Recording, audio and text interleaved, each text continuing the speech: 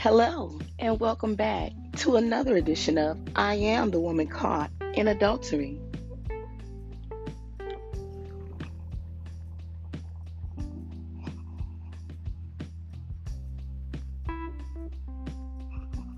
Are you enjoying the podcast, I Am the Woman Caught in Adultery? Make sure that you share that podcast with others, that you subscribe yourself. That way you get it fresh off the press. Soon as it drops, you get it first.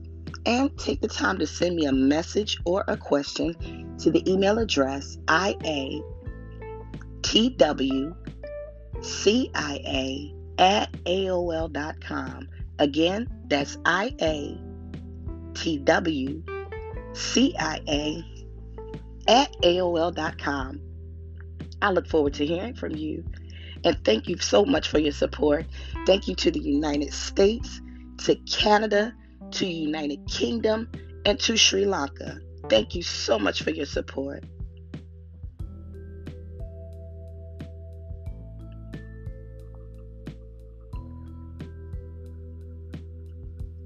God, put your spirit in this thing.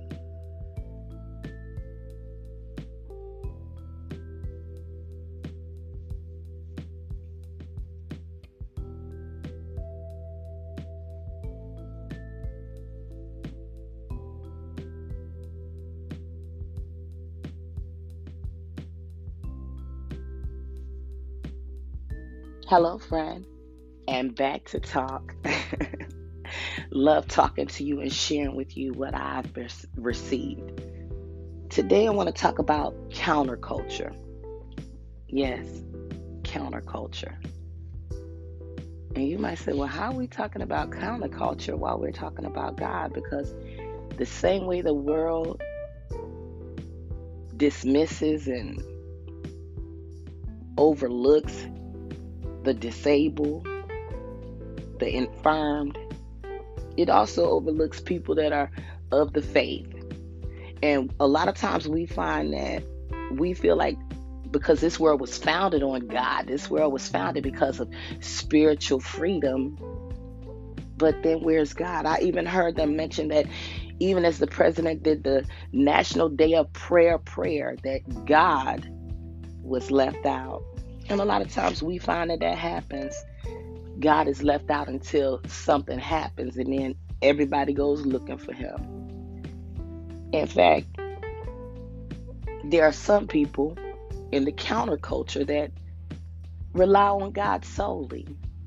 It's not about worldly gain. It's not about becoming rich and famous. It's just about doing the right thing.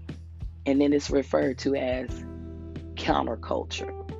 And you would think, like I said, in this world where it's about religious freedom, that was the purpose of coming to America, was to be free to serve God however I wanted to. In our support group, Safe and Sound, Mr. Mosley had us watch a movie, and you too can watch it. It's called Crip Camp, CRIPCAMP, Crip Camp, and it's on YouTube. And it's talking about a group of hippies, another set of counterculture, that thought it not robbery to give people with disabilities, people that were blind, people that were deaf, people that couldn't walk, people that couldn't talk, people that couldn't even go to the bathroom for themselves, an opportunity for normalcy. And this group of hippies, even though they were discouraged and talked about, oh, they just smoke weed, they're out there flower powering and picking daisies and dancing. But one thing about it, the hippies were the one that took the disabled, the ones that the world disregarded and discarded.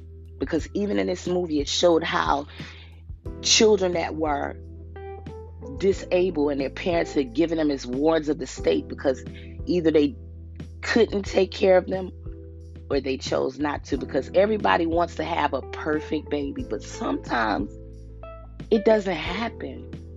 But even in that, these hippies took a group of disabled people and gave them a week that was so amazing that it made them fight for the rights that they deserve, to be treated equal, to be treated like a person, not like refuse, not like trash. We're not garbage. And it's the same way with spirituality. A lot of times, because people find out that you serve God and you love God, you're considered I'm considered counterculture. And I'm thinking, well, that's just one of the things we have to deal with. One of the things I have to go through. It will be okay. And God took me to a scripture in 1 Corinthians 4, and he began to show me how even Paul began to let the Corinthian church know that we're counterculture also. Because we love God, because we serve God, people have been beaten, people have been burned, people have been hung, people have been tarred and feathered, people have even been put in arenas with animals to be killed because of the name of God. But in this counterculture, at least I know at the end of my journey, at the end of my tenure in this counterculture, I'll receive eternal life. Because even though the world, the America was supposed to be founded on spiritual freedom, it got to be about that almighty dollar. And we see that every day. And it makes me wonder, who's really the counterculture? Who's really the one that's going against natural things? But even the Bible told us that we would have unnatural affections. And people think that that's just sexually. But unnatural affections, if I'm not recognizing and reverencing the one that allows me to be here, because every day that I wake up, it's a day with brand new mercies. So if anything, I should wake up with praise in my mouth, rejoicing on my lips, my hands lifted to God, because one more day that he's kept me. So when we serve God fervently and faithfully, we're considered the counterculture. And that's all right. I'm fine with that. I don't mind being different. In fact, I enjoy it, because everybody wants to be a 10. Everybody wants to be great. Everybody wants to be perfect. But if that were the case, how boring and generic would this world be? So I don't mind being part of the counterculture, because it's my intention to let people know that God loves you. God cares for you. And he loves us not because we're millionaires, not because we're dimes, not because we're beautiful, not because we're tens, not because everybody's handsome and everybody's he loves us in spite of who I am and what I am. Even though I'm his child, it's not always that I do everything that I'm supposed to do. But even in that, I'm still loved. And he said he's married to the backslider. So even if I should find myself have slipped, fall, or ran and jumped, he's waiting with open arms, even for the counterculture.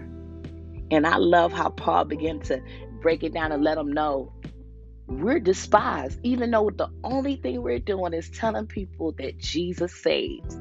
We're hated, even though we're only laying hands on people and healing people and doing the same things that Jesus did when he was here. He said we find ourselves at times with no food, no clothing, and no place to stay, because of the fact that we preach this gospel of Jesus Christ being the Savior. And I guess because when people were looking for the Messiah back then, they were looking for somebody to come in on a battle horse, ready to go to battle and free the Jews. But he did. He came to free us.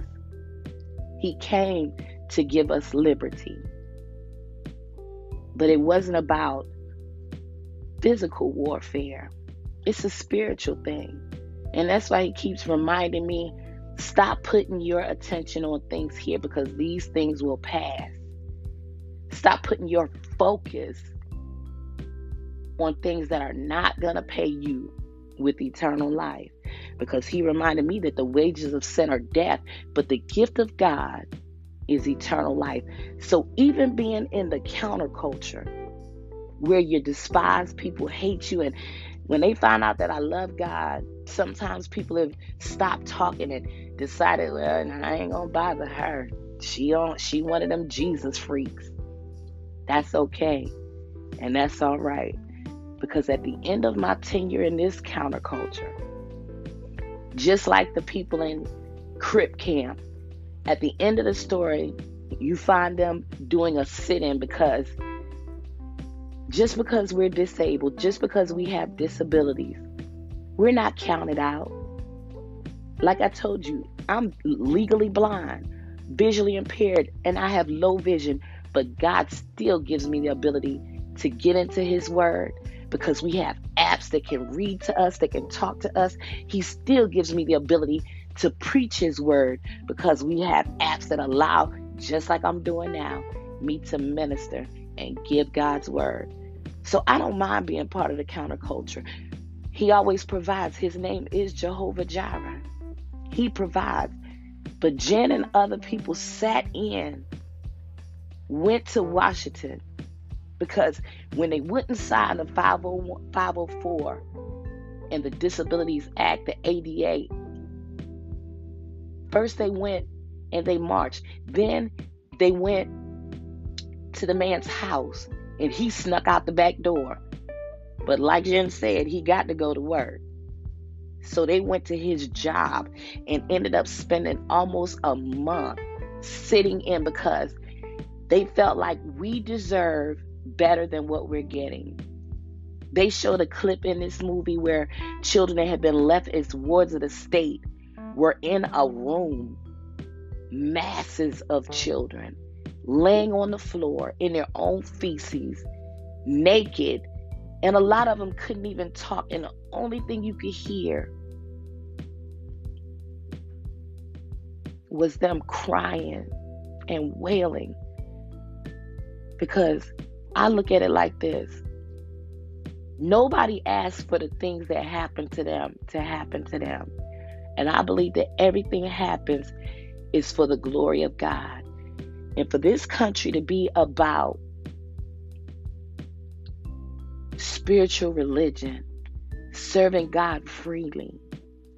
This is the same country that discards people that are not perfect, that disregards people that are not what they call whole, or they're the infirmed or the afflicted. But that's okay, because God sees all, knows all, and he handles all. And one thing I'm learning not to do is judge anybody, because that's the first thing Paul told us to do. Don't judge them because of what they do. A lot of times people are ignorant and they don't know any better. And then sometimes they're just indignant and hateful and they don't care. Because if it's not perfect, I don't want it. But in spite of my flaws, in spite of my imperfections, God involved me in this counterculture. And I thank him for that. I don't mind being a part of the counterculture. Because if everybody did the same thing, the same way, where would this world be? But for the people of counterculture fighting for disability rights, for civil rights, for freedom to live life the way I want to. Don't be ashamed of who you are and what you are, because I learned growing up, the old people used to tell me, if you're ashamed of it, you shouldn't be doing it. You shouldn't be in it. But when you love God with all your heart, mind, body, and soul, don't be ashamed to be part of the counterculture. Embrace who you are, because he said, if I'm ashamed of him here, he's going to be ashamed of me in front of his Father. I don't want that. So I don't mind being part of the counterculture, because he was despised. He was rejected. He was hated for the name of God, for the love of God. So I don't mind being part of the counterculture because he said the first will be last and the last will be first. So put me in the counterculture. I'ma still come out on top. God promised it.